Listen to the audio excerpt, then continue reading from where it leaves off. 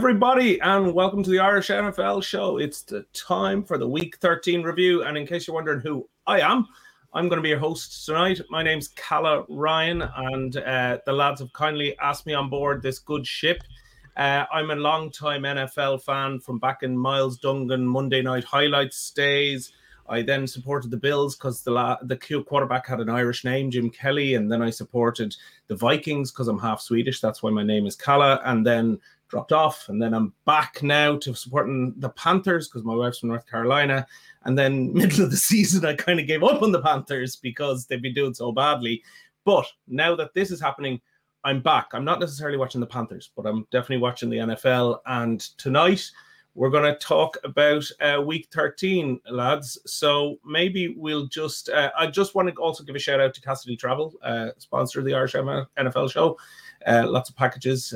They're available for anyone who wants them. So look, let's start right away. The 9 p.m. slot was really where some of the big stuff happened. And maybe the first one that we want to talk about is the Bengals against the Chiefs. So I watched back the last show, and I think you put a curse on it, lads. The Chiefs did not win. So maybe tell me what you think about the game and where did it go wrong for the Chiefs? Where did it go right for the Bengals? Brian, do you want to start us off there? Yeah, you're right in what you're saying, Calla. The dreaded course, Colin always alludes to it on the show. When we all select the same team, it generally goes the other way. But in fairness with this game, this was I wouldn't say it was a hunch pick. We all selected the Chiefs based on the recent form. But this team, Bengals, have had their number. You know, we touched on it on the show on Thursday in the lead up to this game. They played each other twice late last year, week 17 in December, same stadium in Cincinnati. The Bengals came out on top in a very similar, very close game, and again in the playoffs in the championship game to beat them. So I don't think it's come as a surprise. The Bengals have been coming into a nice bit of form. And yesterday we saw what Joe Burrow was all about. He first pick in the draft a number of years ago. He's already been to a Super Bowl. Yesterday, he finds ways to win these big games. And yesterday, nothing fazed him. Chiefs were slow starting. Bengals got out early, 14-3. They kind of, I wouldn't say they left the Chiefs hanging around in a sense, but they were 3 for 7 in the red zone throughout the course of the game. The Bengals, the Chiefs were much more efficient when they got into the red zone play, which kept them in the game. Burrow, 25-31, 286 yards and 2 touchdowns. And the one thing for me in the game was, we've seen recently the Chiefs win some tough games and some close games, but in the fourth quarter of those games, the teams weren't able to put them away. They didn't score. Chargers a couple of weeks ago, 1 touchdown late on, and then they played the Titans in a close game in overtime in which the Titans didn't win. Yesterday, fourth quarter, when you really want your players to step up, 28 plays by the Bengals, 10 first downs, 10 points. The difference being other teams haven't been able to do that, and it's a really significant win. Bearing in mind what we spoke about, in particular the Buffalo Bills, who are now back on top of the AFC East, will obviously come to the game, which impacted that yesterday. But they're now the number 1 seed in terms of being in position to play the home games in the playoffs, and that's significant for the Chiefs. They'll be wondering what's going on because they just can't seem to. We had people social engaging us last week saying the Bengals just seem to have the Chiefs number, and right now they do. And would it come as a surprise if they play again in the playoffs come January? Probably not the way things are going. Well, you never know. Mark, what about you? Anything to add to that? Any thoughts on the game? Yeah, I mean, I will say, Calla, it was a little bit more than they let them hang around. I mean, the Chiefs were winning this game going into the fourth quarter. I mean, they were up 24-17. And for once, the Bengals, who had the heartbreak, obviously, in the Super Bowl with the Rams coming back in the fourth quarter to overtake them, we commented live at the time going into the third quarter. This was the exact position they were in against the 49ers way back when, and it all slipped away from them. This time, they were the ones making the dramatic fourth quarter comeback. I will say, yes, Joe Burrow was exceptional, but you've got to remember it was more than just him. It always is. The defense, Jermaine Pratt, I did think at one point he might be the brother of Chris Pratt. Maybe not, maybe not. But Jermaine Pratt forced the fumble from Travis Kelce, which doesn't happen every so often. And bear in mind, 24-20, Burrow did the rest from there. He just was immaculate on that final drive.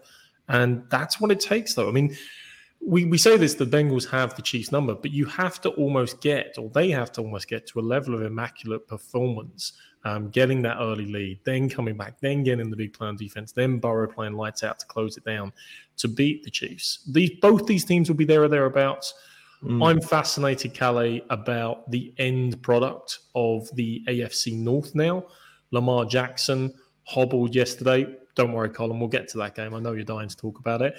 But they are stumbling again, the Ravens. And when it looked at the schedules, you kind of thought they're going to walk the rest of the division because the Bengals have a really tough road ahead. The Bengals are toughing it out in some big games.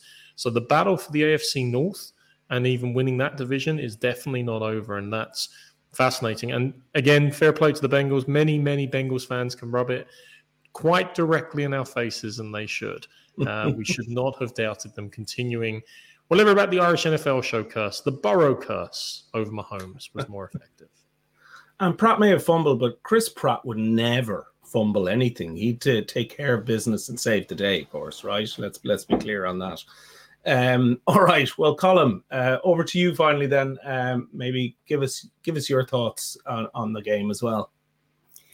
Yeah, I got the result of the game wrong, but the Bengals were my pick. Marcus talking about the division. The Bengals were my pick. I thought they made good decisions in the offseason and in terms of the free agency acquisitions. And just like last season, they're finding form at the right time. I mean, this is when you want to come good. We've seen teams in the past start the season hot and then trail off. The Bengals do it the right way. They find form right towards the end of the season. I think given, and Mark alluded to it correctly, they do have a very tough run-in. But given the way the Ravens are playing, they will certainly say that they're in with a shout.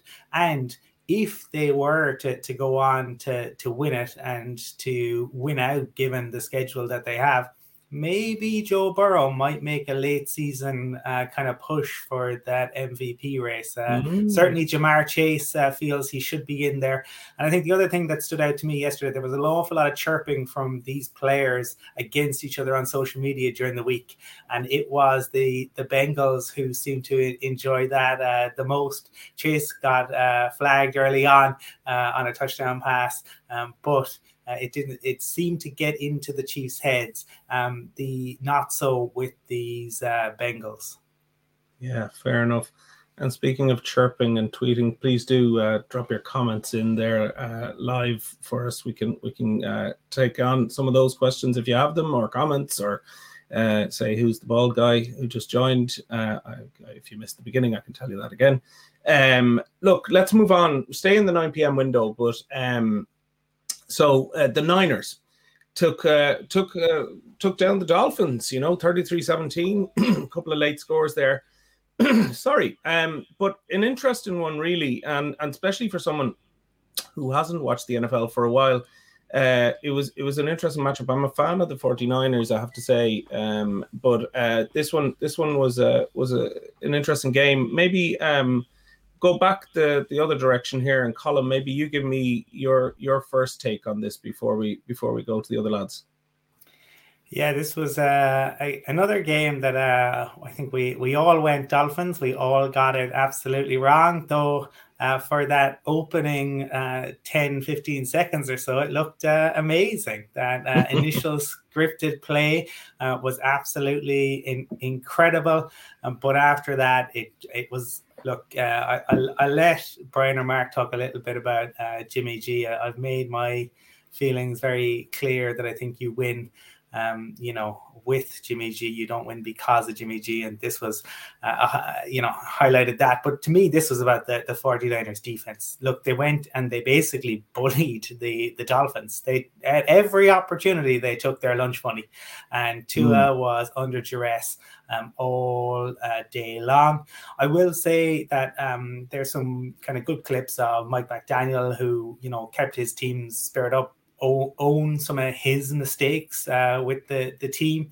And it will be interesting to see how the Dolphins bounce back from this. I think they will, but ultimately they ran into a defense that they haven't seen before. And as the game went on, the 49ers just became more and more dominant. And I do not, even without their QB, nobody is going to fancy facing these 49ers if, and this is the only issue with San Francisco, if they can remain fit. And let's see what they do at the QB position. But my goodness, the edge rushers, the linebackers, it all came together for them. Nice one.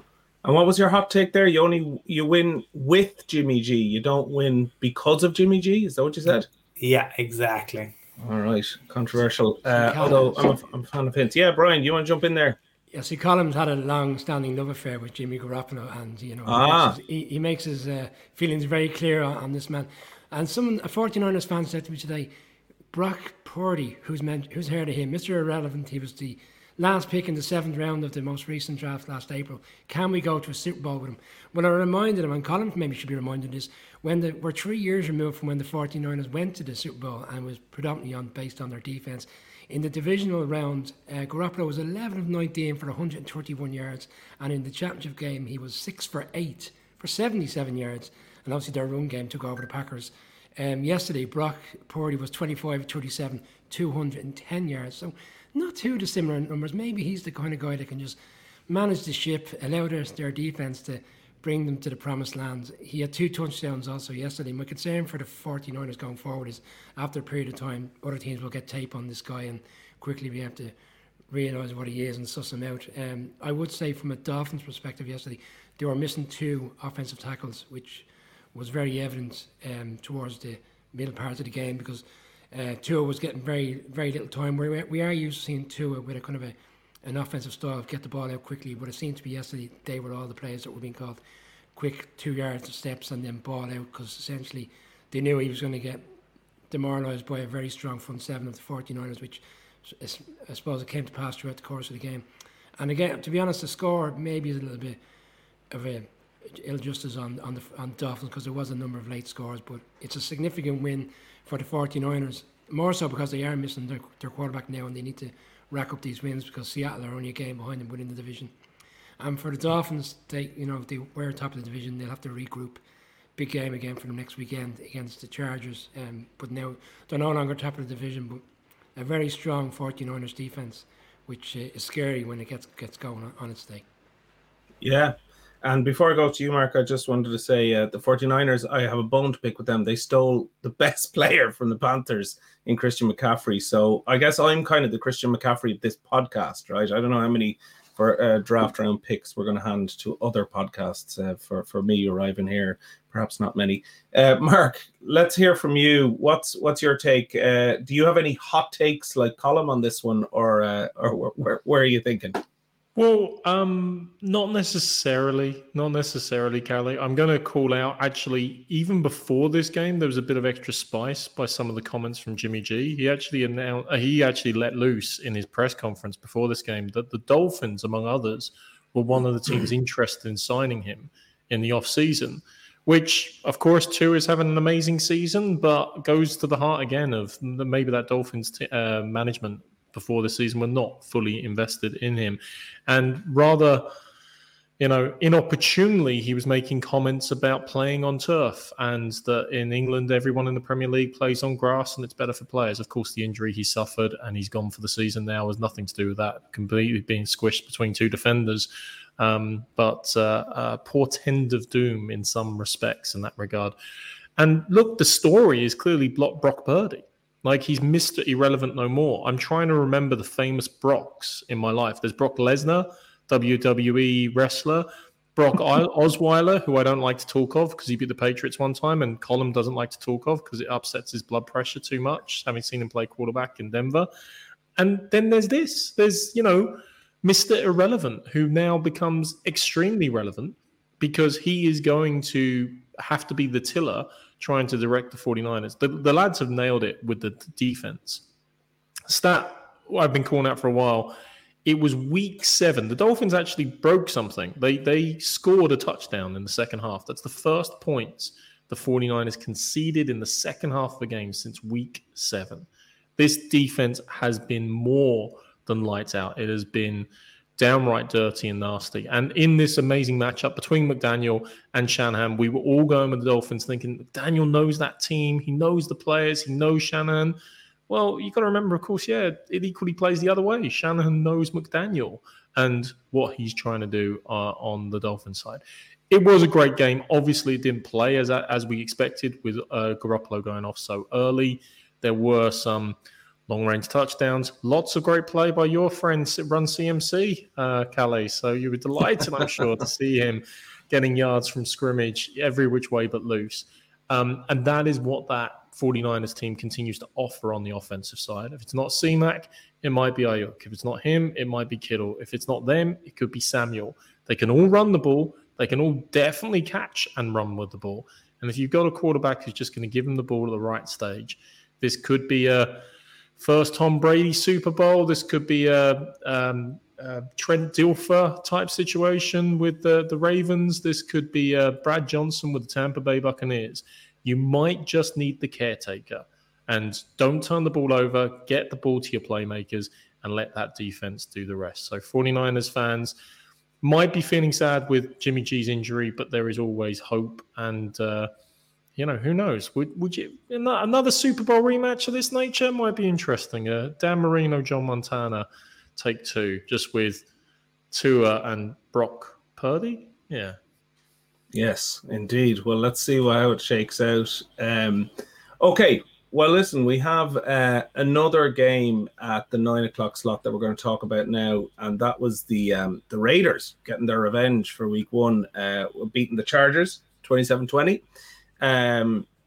So the Raiders are in a little bit of a run here.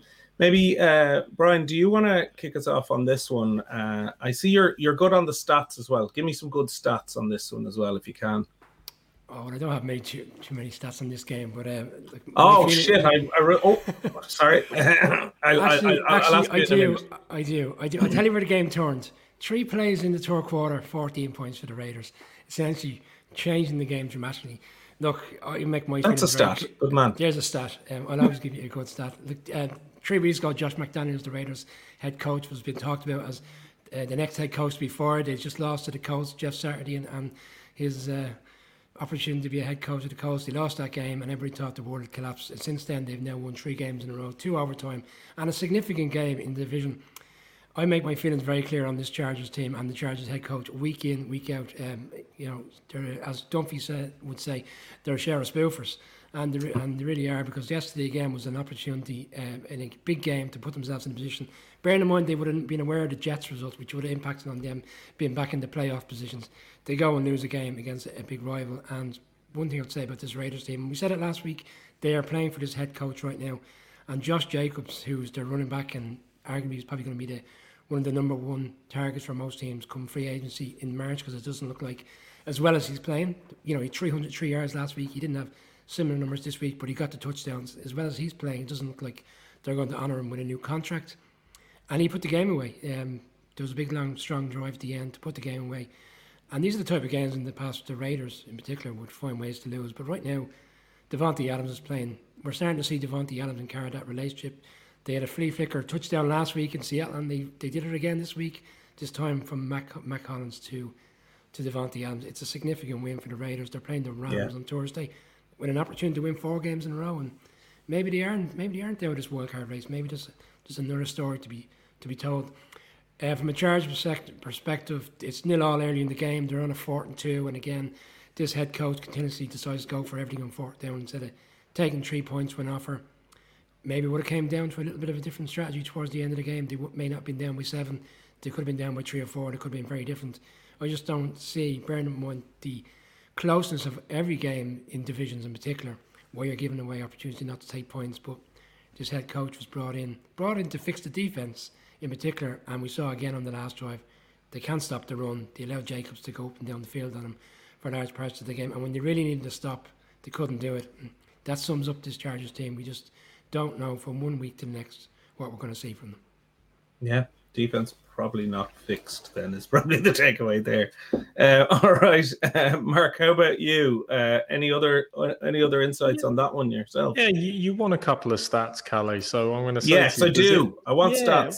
Well, I mean, okay, does it feel like there have been more comebacks this year?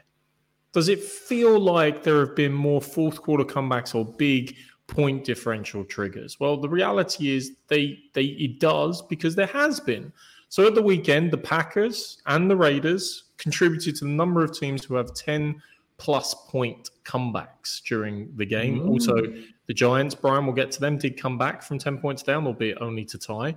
There have been 39 games of that nature this season. That's the most in the NFL all-time through 13 weeks. Equally, there have been 62 games in which a team has come back in the fourth quarter to win or tie, which again is the most ever in the NFL through 13 weeks of games. So there you go. That's my interesting stat for the night. I'm done. No more stats. Winner. I'm good. You're the winner on the stats there. I like that.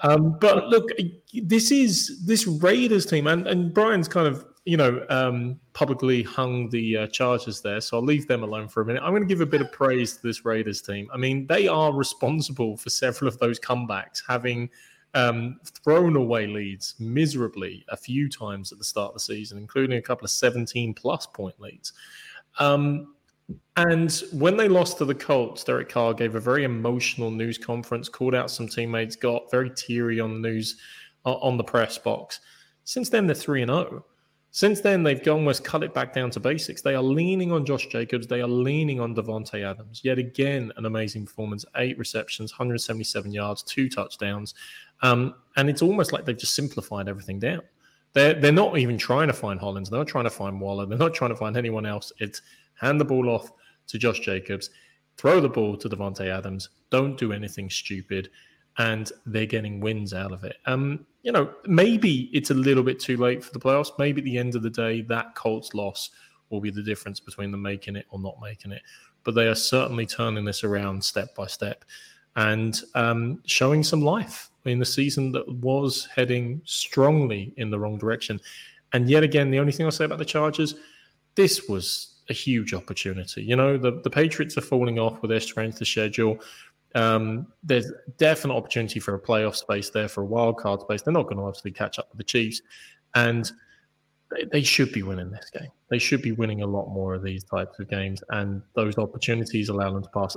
Obviously, we recanted beforehand the history of this. The last time they played the end of last season, of course, with the Chargers failing at the end, the Raiders getting the walk-off field goal in interesting circumstances where a tie would have suited both parties, to say the least, and not making the playoffs. And too many times with the talent they are, they're just throwing away the opportunities. So, sorry, Chargers fans. There's the boot going in as well. I know. You send your comments. Let Mark know what you think of that. All right, Colin. I'm not requiring stats, but if you have some, obviously, I'd love them. But otherwise, I just wanted to hear your take on it. I think we have a fairly clear picture, but any other thoughts?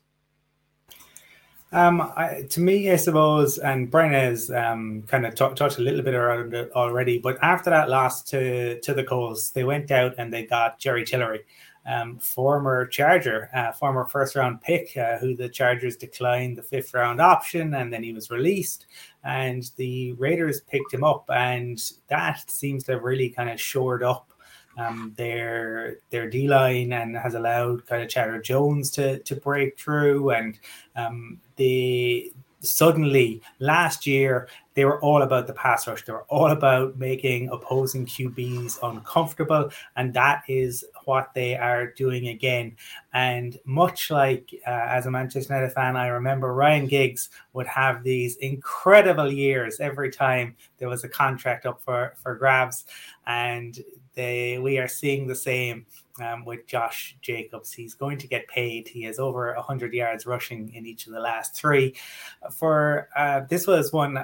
Did we all go Raiders in this one? I think this was one where we beat the curse. The Chargers were one of the preseason favorites, but I am not a big fan of any of their wide receivers. I am a big fan of Justin Herbert. But I am definitely coming around to Brian's viewpoint on the head coach. I think he maybe a bit like Vic Fangio and others can be a very good defensive coordinator, but the head coaching gig, it might be just too big. And I think if the Chargers don't get things figured out very, very soon, we could see certainly a change of head coach and potentially even a change in their front office as well.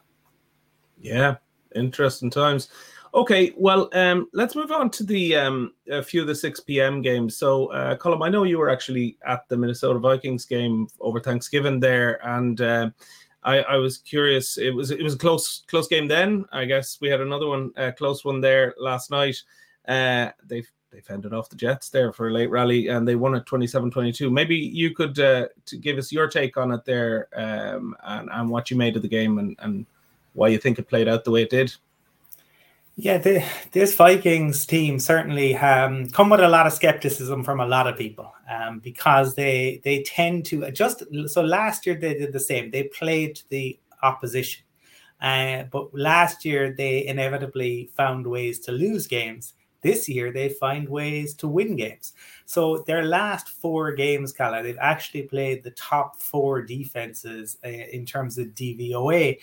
And they have come out with a 3-1 record, which is seriously impressive given what they faced. And despite some of the questions around Kirk Cousins that continue to be there, Kirk has been getting it done. In Justin Jefferson, they have a ridiculously talented wide receiver, and their defense turned up when they needed them to yesterday. For the Jets, I think Mike White did okay. There's always this, when Mike White comes in, he starts off with a bang, and there is all sorts of kind of giddiness around him. But I didn't think he regressed a little bit yesterday, but I still think he was probably more impressive than anything that we've seen from the number 2 overall pick last year, Zach Wilson. So for my money, I think they will probably continue to play him. And I think they will just chalk this down to a difficult road game against a tough Vikings team. And for the Vikings, look, they're going to be kings in the north this year. There is, I think, little doubt about that. And the question will be, can the feel-good factor that Kevin O'Connell has instigated in that locker room, how far will that be able to carry them in the playoffs? Interesting. They will be kings of the north. So their watch has not ended for all you Game of Thrones fans out there. Mark, any additional takes on that one? I think Colm's made his position clear. But what about you? Yeah, I was a bit surprised when Colm was bringing up, Mike White and the Big Bang. I wondered, was he going to talk about the scientific theory or the famous sitcom, The Big Bang Theory? Or in fact, knowing Colm, it might well have been the South Korean boy band, The Big Bang, was where he was actually going to. But Mike White, I actually have to say, I think is a vast improvement on Zach Wilson, and the team is rallying around him. They all wore T-shirts with his face on in the build-up to the game. They are believing in Mike White, and certainly when it looked like they were going to launch one of those famous comebacks, I was just giving you the stats on the last game. They were down 17 points in the first half. They were down 12 points in the fourth quarter, and White gutted out a run effectively, and you could see almost the passion, the teamwork, the camaraderie oozing between those Jets. Like Colm said, their comeback fell short. The Vikings made just enough plays to escape with the victory, to escape in another one-score game, which we've obviously had a number of this season as well across the board. And the Vikings somehow are finding a way to fight through it. But I actually thought for the Jets fans that have suffered so long, I remember we did the draft show on Virgin Media a couple of years ago, and I described them as the William Shakespeare of the NFL because Shakespeare only wrote histories, tragedies, and comedies, and the Jets' best days are in the history, and everything else since has been a tragedy or a comedy. The reality is this is the first time, maybe the Rex Ryan years, I grant you, in the early noughties, you could, or early tens, if you like, you could include, but this is the first time in a long time they've had a lot of hope. That's still an absolutely awesome defense. Mike White's given them a spark, and Robert Saleh is one of the best coaches in the NFL, full stop. So nice. Hope springs, but those Vikings, we'll still see. All right. Brian, what's your take on that? We got a little bit of back and forth on it. they got to lose the T-shirts. I mean, what's the T-shirts all about? He's not a rookie coming into the league. I mean, it's cringe TV. You know, they're so wanting to reward the guy for having been there for so long and not having had his opportunity, that they're bringing out these T-shirts and everybody's talking so great about him after games. It's for merch sales, surely. That's what they're doing for. Look, they must trust him because they allowed him yesterday. They called 57 passing plays yesterday. He had 2 interceptions. They've got a really strong running game there, and he kind of got away from that fairly early. You're asking for stats, and I'll give you a couple there. 3 for 16, 3 for 16 on third downs, Mike White. 1 for 6 in the red zone, Mike White. You know, this Jets defense, which we were lauding on Thursday's show as one of the best in the league, and when they got back into the game at a critical point, they with 12 minutes to go in the fourth quarter, they allowed the Vikings, so hadn't moved the ball for by and large 12 minutes in an NFL game, which is quite a lot of time, bearing in mind some of the drives you could have. They allowed them to go 7 for 75 yards, 5 first downs. The only 5 first downs which they had in the second half were all in one drive, and they allowed a touchdown, which essentially gave the game away. And I'm not going to buy into the Mike White stuff just yet. Yeah, it's good for them because they've had such a difficult season with the previous quarterback, but the game was there to be won yesterday, and I thought some of the play calling by the head coach and the reliance on him to be the one winning the game for them was a bit unfair. And just to reflect on what the guys are saying about this Vikings team, and Colin rightly called out the amount of times last year in which they lost games they should have won. And I was looking through the list today of the games in which they have won at home with all these, you know, quite close games. And I looked at genuinely every team that's played there has probably walked away saying, how have we not won that game? The Jets yesterday will feel like they should have won it, bearing in mind the circumstances, how the game played out. The Lions should have beaten, they lost by 4 points. The Cardinals lost by 5 points. They had the game to win. The Bears came back and lost by 6 points. And last week, Mark's Patriots, and the game which Colin was at, they lost by a touchdown. And every single one of those teams will have walked away from that game going, how did we not beat that Vikings team? But they are where they are. They're the second seed in the NFC, and they're winning the close games. I would put a lot of it down to great head coaching. Earlier on in the season, we were talking about who's going to be the coach of the year, and obviously the Giants and Brian Daboll was in the running, Mike Vrabel from the Titans. But how can you fault Kevin O'Connell? They're up there. They're only one game outside of the 4th seed in the NFC. Another great win for the Vikings, who play the Lions this week in another difficult game. And every week the bookmaker doesn't fancy them. Well, I think the Lions are actually favourites to beat the Vikings this weekend, despite the records. So that's an unusual one as well. Great win for the Vikings. For the Jets, the Mike White era is off to a patchy start, I would say. Oh, did you have a counterpoint there, Mark? Yeah, well, yeah, Cal, I thought at first Brian, you know, breaking down the Vikings wins was going a bit Dennis Allen almost, like they are who we thought they were. I thought he was building up to a good old rant there, but I can't hear the blasphemy against the Jets defense. I mean, Brian's right. The Vikings did drive for a touchdown, and then what did the Jets defense do? They tightened up. They gave the offense the ball back twice, forcing 2 3-and-outs. So they gave the offense enough opportunities to win the game. Of course, it wasn't enough, but that defense is amazing. Like, come on, give them their credit. It was a significant time in the fourth quarter, Mark. All the momentum. I know they gave them the opportunity. The fourth quarter is always significant, though. Let's be clear. Yeah. All quarters. The second one helps as well. All quarters are significant, yeah. All right, well, and also there's other Mike Whites. Mike White, who wrote The White Lotus and School of Rock, he's excellent too, although maybe this isn't the forum to talk about that, but recommendations if anyone's interested. All right, cool. Now, Brian, did you want to put up some comments here maybe? You said there was a couple coming in, and I'm fresh to this, so let me know how we want to do it. Yeah, no, I'll just blast a few up on the screen and we can all maybe do it, yeah. On this one. So Baker Mayfield was released by the Panthers today. Any team that picks him up on the waiver wire will have a cost of 1.3 million. 1.3 million for the rest of the season. And this relates back to the 49ers because of the situation with Jimmy G gone for the season. Will they consider bringing Baker Mayfield in? Their next quarterback up, should Brock Purdy get injured, is Josh Johnson, who played for the Jets last year. So maybe it wouldn't be a bad insurance. They might as well take him. They took everyone else who was any good at the Panthers, so that's fine with me. Colin Baker Mayfield? Just Josh Johnson. I think this is team number 14, and this is, I believe, is his 4th stint. I believe the Wikipedia page was updated last night to reflect that. I think it's the most stints at any team in terms of it may have been that somebody came back for a one-day contract, but certainly in terms of playing. For Baker, I mean, this is quite phenomenal. We are not that far removed from when he had a decent year and the Browns went to the playoffs. So it's clearly things have gone very, very wrong for him. And I mean, I suppose the only I don't know. I wonder would Kyle Shanahan want to upset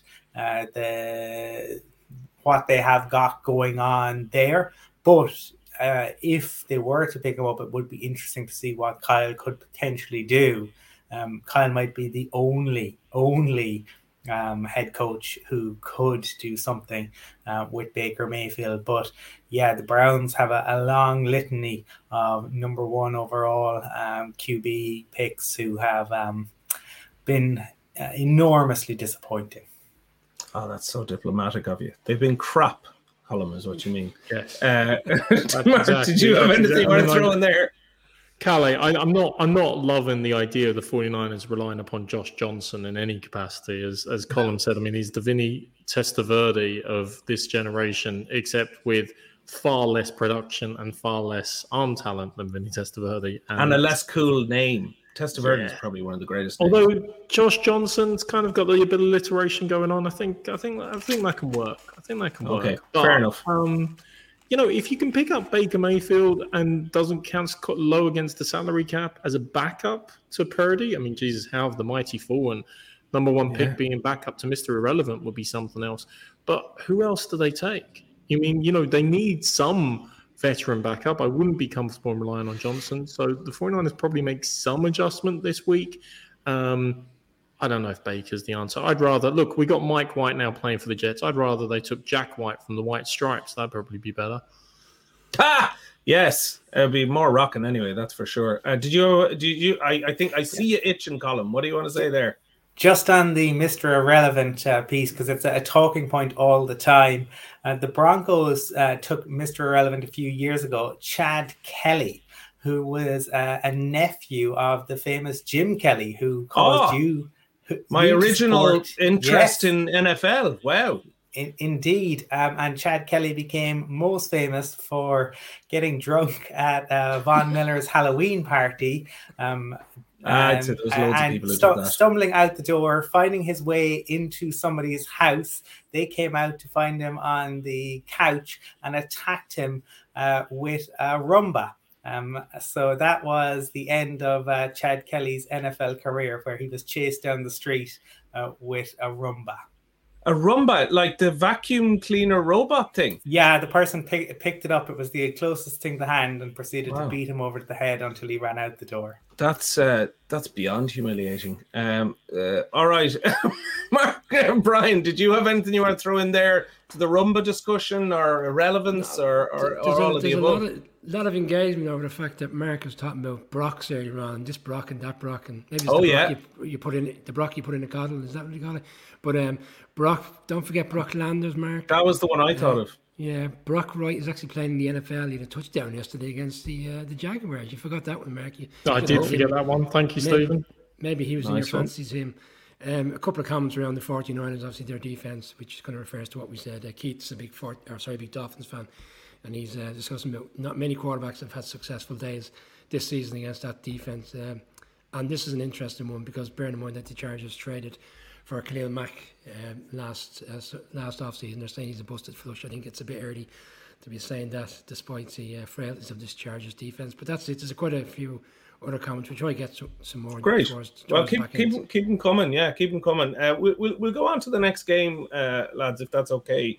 Let's talk about the Eagles game. I mean, they made light work of the Titans this week. I mean, who is going to stop this Eagles team? Like, I haven't watched much NFL, but I know the Eagles are doing well. So maybe, Brian, do you want to kick us off on this one? Is anyone going to stop the Eagles? What do you think? God, yeah, I'm speechless with this team.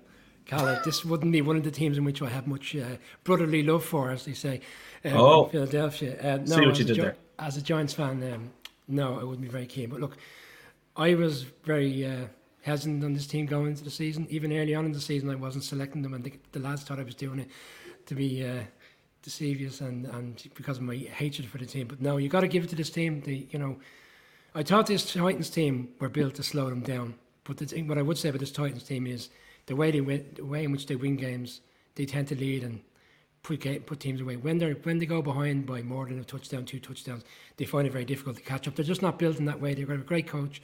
So when they find themselves down by 2 touchdowns against a team as explosive as the Eagles, it's going to be very difficult to come back. And a few things I really picked up on yesterday, Jalen Hurts, who's been such a run-heavy quarterback this season in terms of the playbook, he only ran the ball 5 times yesterday. And even Sanders, their more efficient running back, didn't have the greatest of games. It was quiet, but ultimately it came down to Jalen Hurts again, surprising me with how good he is with his arm.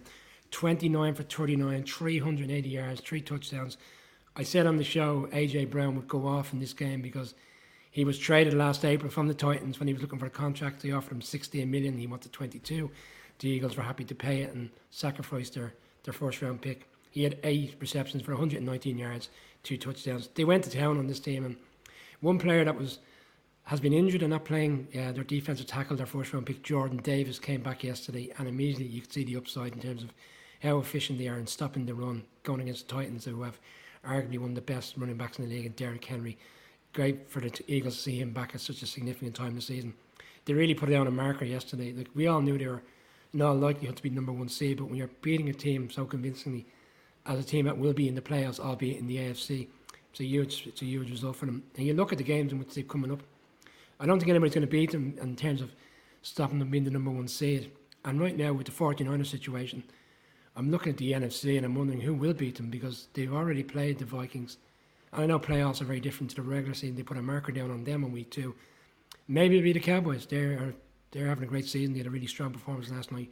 We'll come to that. Maybe they are the team ultimately that will be the team that can knock them off. But right now, I don't see any team, unfortunately. So your answer is a grudging. Maybe there's nobody can beat them. Maybe they will make it there all the way. Okay. Well, Colin picked them to be in the Super Bowl. So Colin been smiling like a Cheshire cat for weeks on end, and he is again. But go on then, Colin. Elaborate on that Cheshire cat smile. Tell us why you're beaming.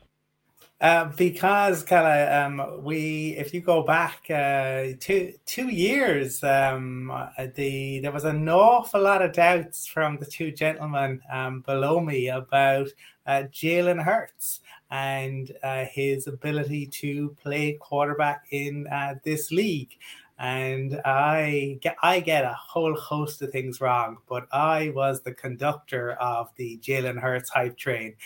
So it is wonderful to see it pay off. And Howie Roseman has done a fantastic job in terms of putting that roster together. Yeah, AJ Brown certainly enjoyed his afternoon, and Brian rightly calls out getting Jordan Davis back is, enormous, both literally and figuratively.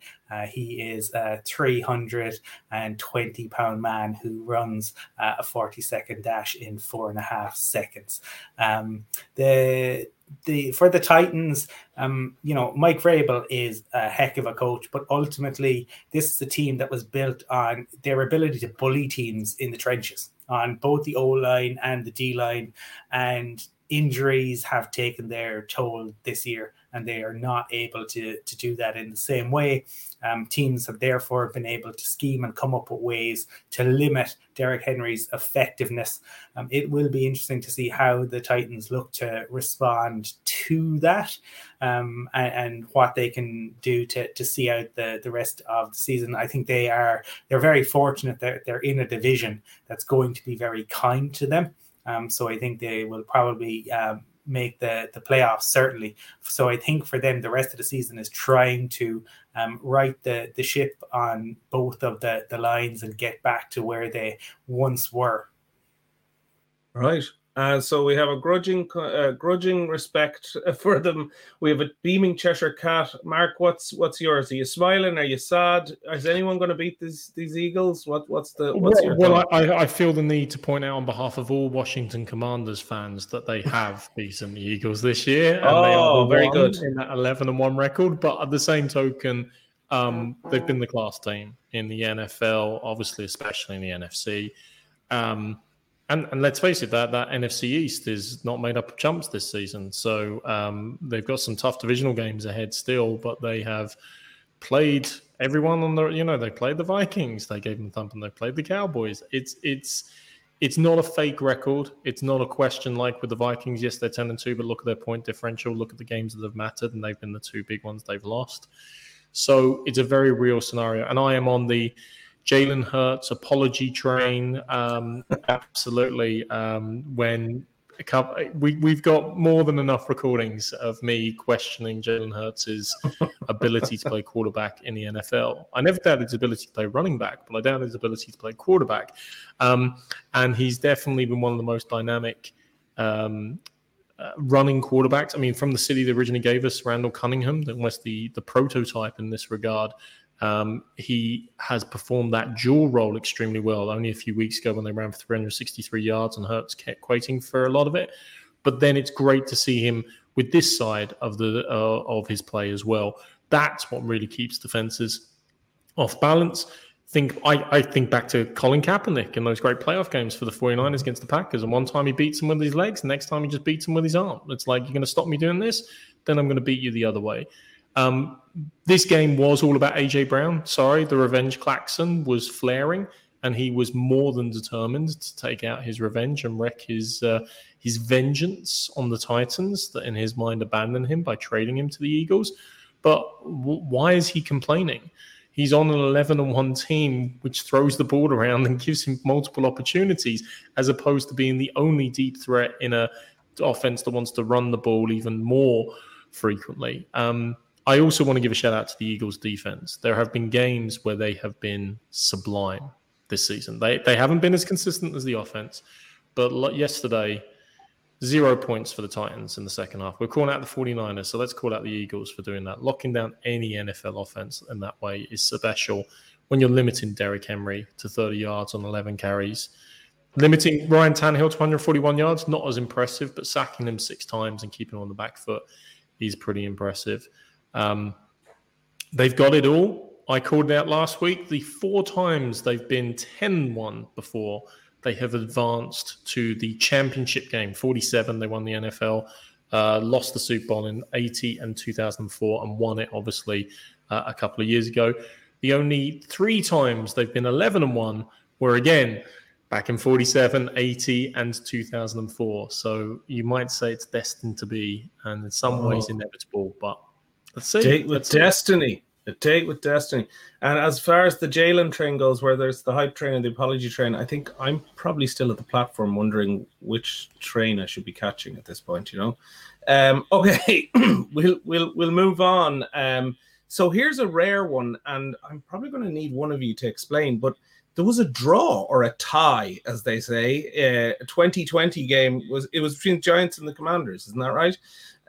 So how does a tie work? Because I thought there was overtimes and all of that. Forgive me, I'm sure there's a very educated football audience out there, but I sort of was baffled by it. I didn't realize how you make a tie. Does anyone jump in on that? So Callie, it's actually really simple. If teams are tied after 4 quarters, it goes now to only a 10-minute overtime period. And if those 2 teams are so pathetic that they cannot put a further score on the board during those 10 minutes, then in that scenario, they draw it a tie, and they, kind of add a 1 at the end of their record as a sign of shame. We've already had one tie. I think there's a jab in there. Is there, Mark? Brian, there might be something directed towards the Giants, but Brian's going to break down how they came back from 10 points down, had the Commanders by the throat, and then somehow let it all slip away. Calla, I'd just like to remind Mark, there was a team which made the playoffs a couple of years ago because they had a tie on their results, and it got them into the playoffs. And right now, that result is benefiting the Giants now to be in the playoff mix. It's funny, you're saying you don't know what the rules are. One of the Washington players didn't know what the rule was either, because great, I'm in good company then. At the end of the game, when Graham Gano, the Giants kicker, had an opportunity to win the game with a 58-yard field goal, he wasn't making anything close to that in the warm-up because of the wind in that particular stage. He was only hitting 53 to that end of the field. The Washington player said to him, "Sure, what happens now?" And Graham Gano said, "We go home." But Mark refers to the Giants being down 10 points. They were down 10 points very early, and it looked like it was one of those games again that was going to get away from them, and they rallied and came back. And it is very much a feeling today for Giants fans, a one that they let slip. They were 20-13 up for large parts of the fourth quarter, and it took a 90-yard drive with 2 minutes to go from the Commanders to get the game into overtime, in which there was a fourth down play, which was a miraculous play again by their quarterback Heineke, who seems to be a slippery little slow, because he fumbled the ball 3 times yesterday and the Giants only recovered one of them. There was missed opportunities for interceptions. In overtime itself, they only had 1 first down. The Giants completely shut them down, and shut them down for large parts of the game, with the exception of that last-minute drive, which was quite frustrating. And then, as I said, the Giants had an opportunity to win the game in the end. Yeah, it's a bit weird to see it tied. There isn't many of them. We have had one earlier in the season between the Colts and the Texans in week 1. I did text the guys last night and say, I have no feelings whatsoever after that game. And Mark said, it's like kissing your sister. To which I replied saying, I don't have a sister, so where do I go from here? And that's how it pretty much feels. It's one that slipped away. Excuse me, but maybe in the longevity of an NFL season, come week 18, when the playoff spots are being filled, it might be crucial. It could be crucial. You never know. Please, God. It might mean nothing as well, but they might make a wild card spot. Don't worry. You never know. Colin, what about you? What's your take on this drawn game here? Well, Mr. O'Leary was complaining earlier about some of the penalties that the Giants had, particularly a taunting penalty.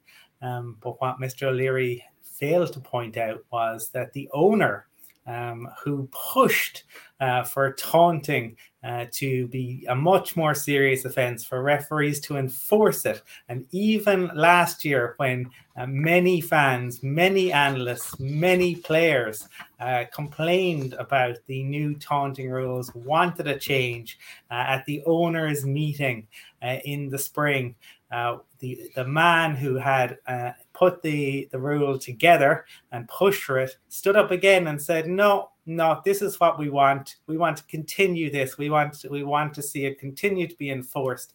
And that man is the man who owns the New York Football Giants. So, reaping and sowing, if you are familiar with that meme from social media, that's where we are at. I think both of these teams, the kind of ding-dong nature of it convinced the league to flex it into the Sunday night fixture in just a few weeks.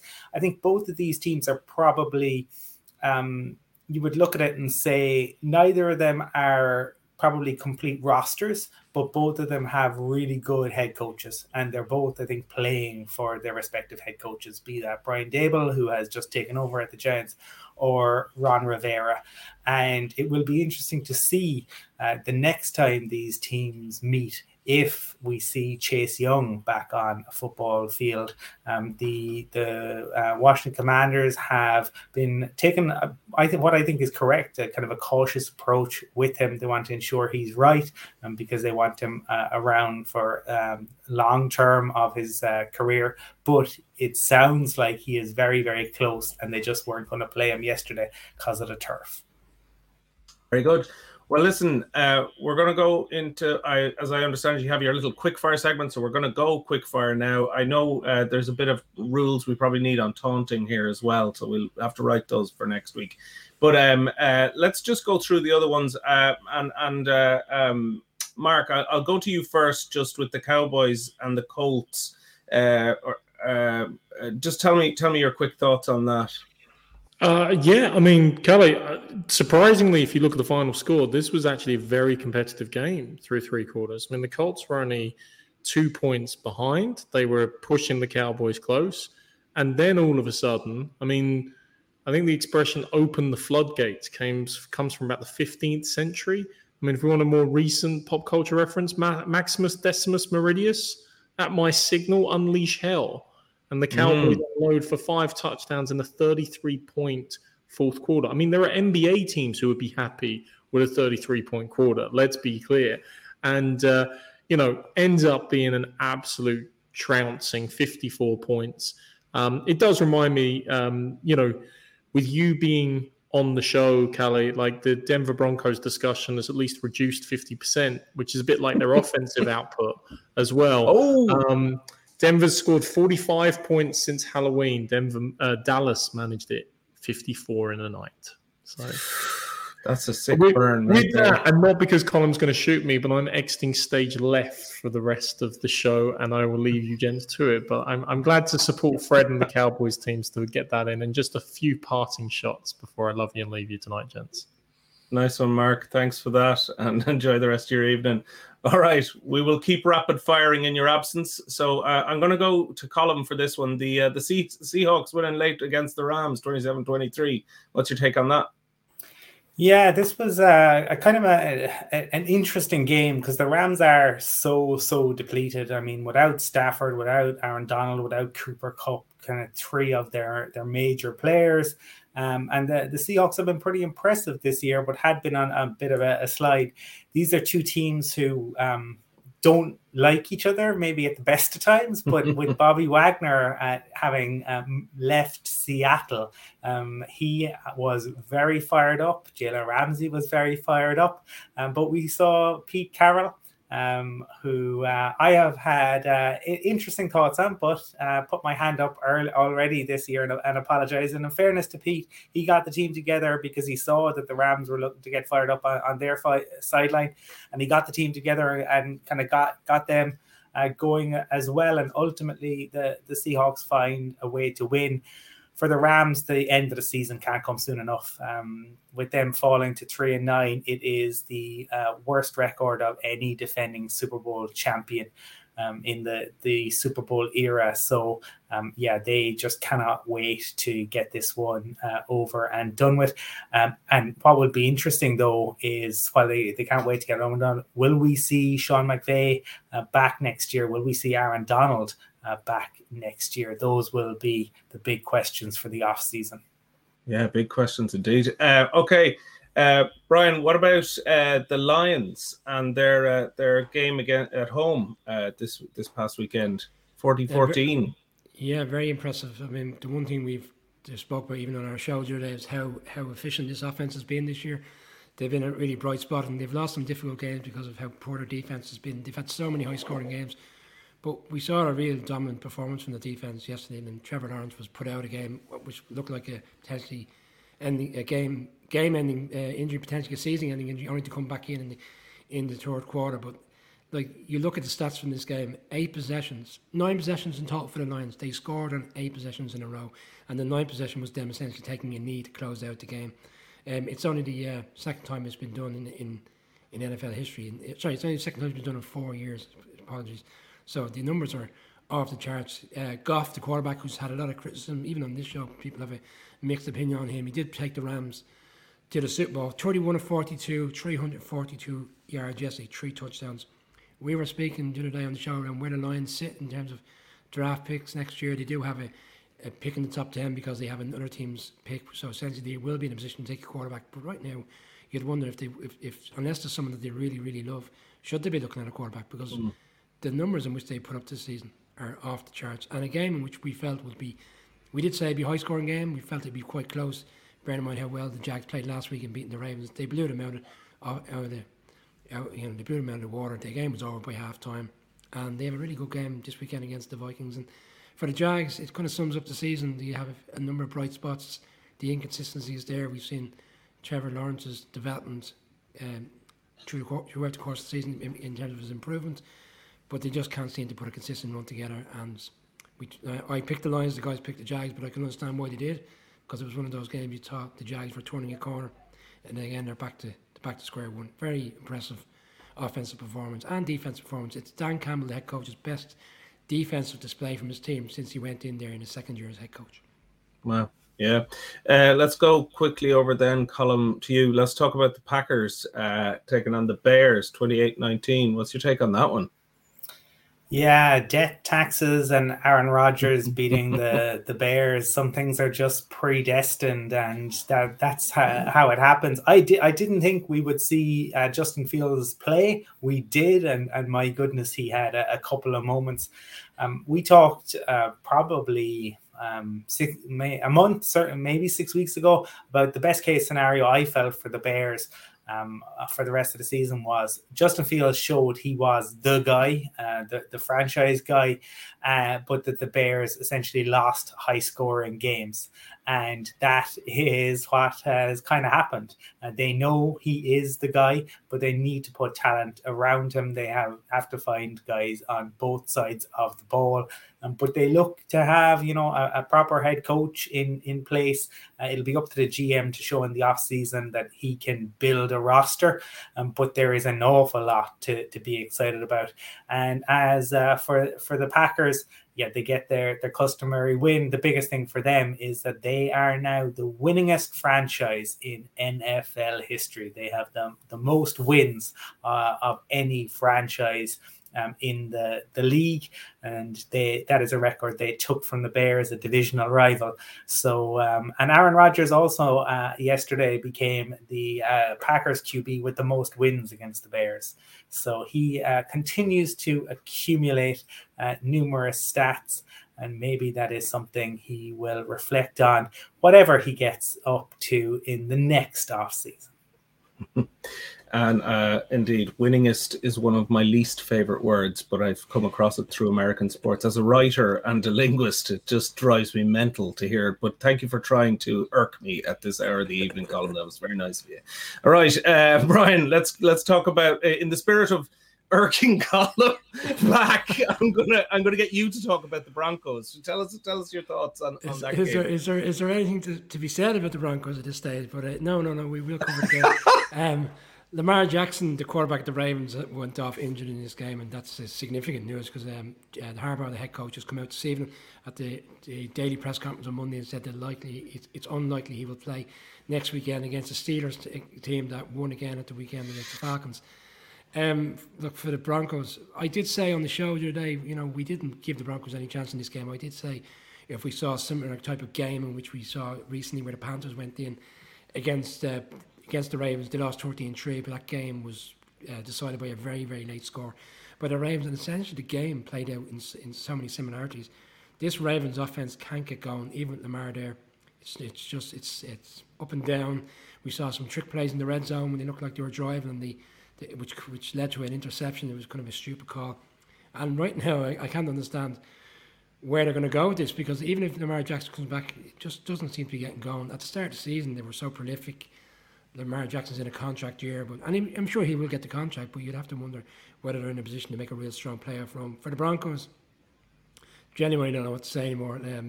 The offense is just, maybe Colin wants to put a point in that. I'm struggling with words on this. There's a video guy that puts a thing out every week. Colin, I'm not sure if he's still doing it, in which he refers to Russell Wilson and his 12 bathrooms, and he says at some stage he would get to the 13th touchdown in which he's thrown the season and he'd no longer have to do the video. But the way things are going, he might be doing a video for every week this season. They had an opportunity late on to try to put themselves in the position to win, and I was struggling with some of the play calling even on that drive. Russell Wilson had an opportunity he was aware he needed 5 or 6 additional yards to put Brandon McManus in a position to kick a game-winning field goal, and he went off the field to stop the clock, and I understand the reason behind that, but I didn't feel there was an aggressive manner within that particular play to try to get the yards needed, and that kind of sums up the season. There've been a few near misses in terms of winning games, but overall the head coach at this stage, I think, his days are numbered, unfortunately, and well, unfortunately for him, maybe not unfortunately for Broncos fans. I think he's been given an opportunity, hasn't worked out. Another difficult loss, another close game, but again coming out the wrong side of it. Fair enough. All right, there's only one game left, and maybe Colin, you could just pick this one up just to close us out. It was Deshaun Watson returned from suspension, and the Browns win 27-14. Any thoughts on that one? Adam Schefter talked about Deshaun having gone through a process and learning, but there was no explanation about what the process entailed, what the process looked like. We're still yet to really hear an apology. Ultimately, the Texans are a mess. And they, despite it getting off to a good start, and obviously they were hyped up and you heard the crowd, and You saw the wife of the owner of the Texans actually turn her back on Watson, but ultimately mistakes cost them, and they ultimately go on to lose it. I think for them, they cannot wait to get to the end of the season either. I just wanted to share one quick stat just on the Broncos, just because it is so incredible. Mike Sando, who writes for The Athletic, and in fairness was calling out the Russell Wilson decline far earlier than most, but just from his piece today, before Sunday, NFL teams were 0-206 since 1995 when committing 2 turnovers, forcing none, and failing to exceed 10 points. The Ravens made it 1-206 by beating the Broncos. So there you go, 1-206. That's where the Broncos are at. Something to be celebrated? I'm not sure. Okay, well, there we are. Will we do a quick look ahead at Monday Night Football, which is happening in some hours from now? But we can maybe take a quick one on this and your picks. So it's the Saints versus the Bucs. And maybe Brian, do you want to take this one first?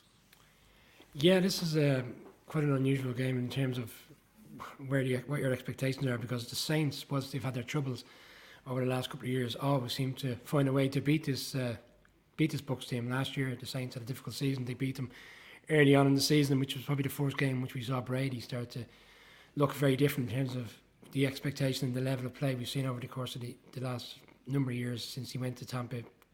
Colin rightly called it out back then. Something didn't look right with Brady, and obviously as time has progressed, he's not the quarterback in which he was.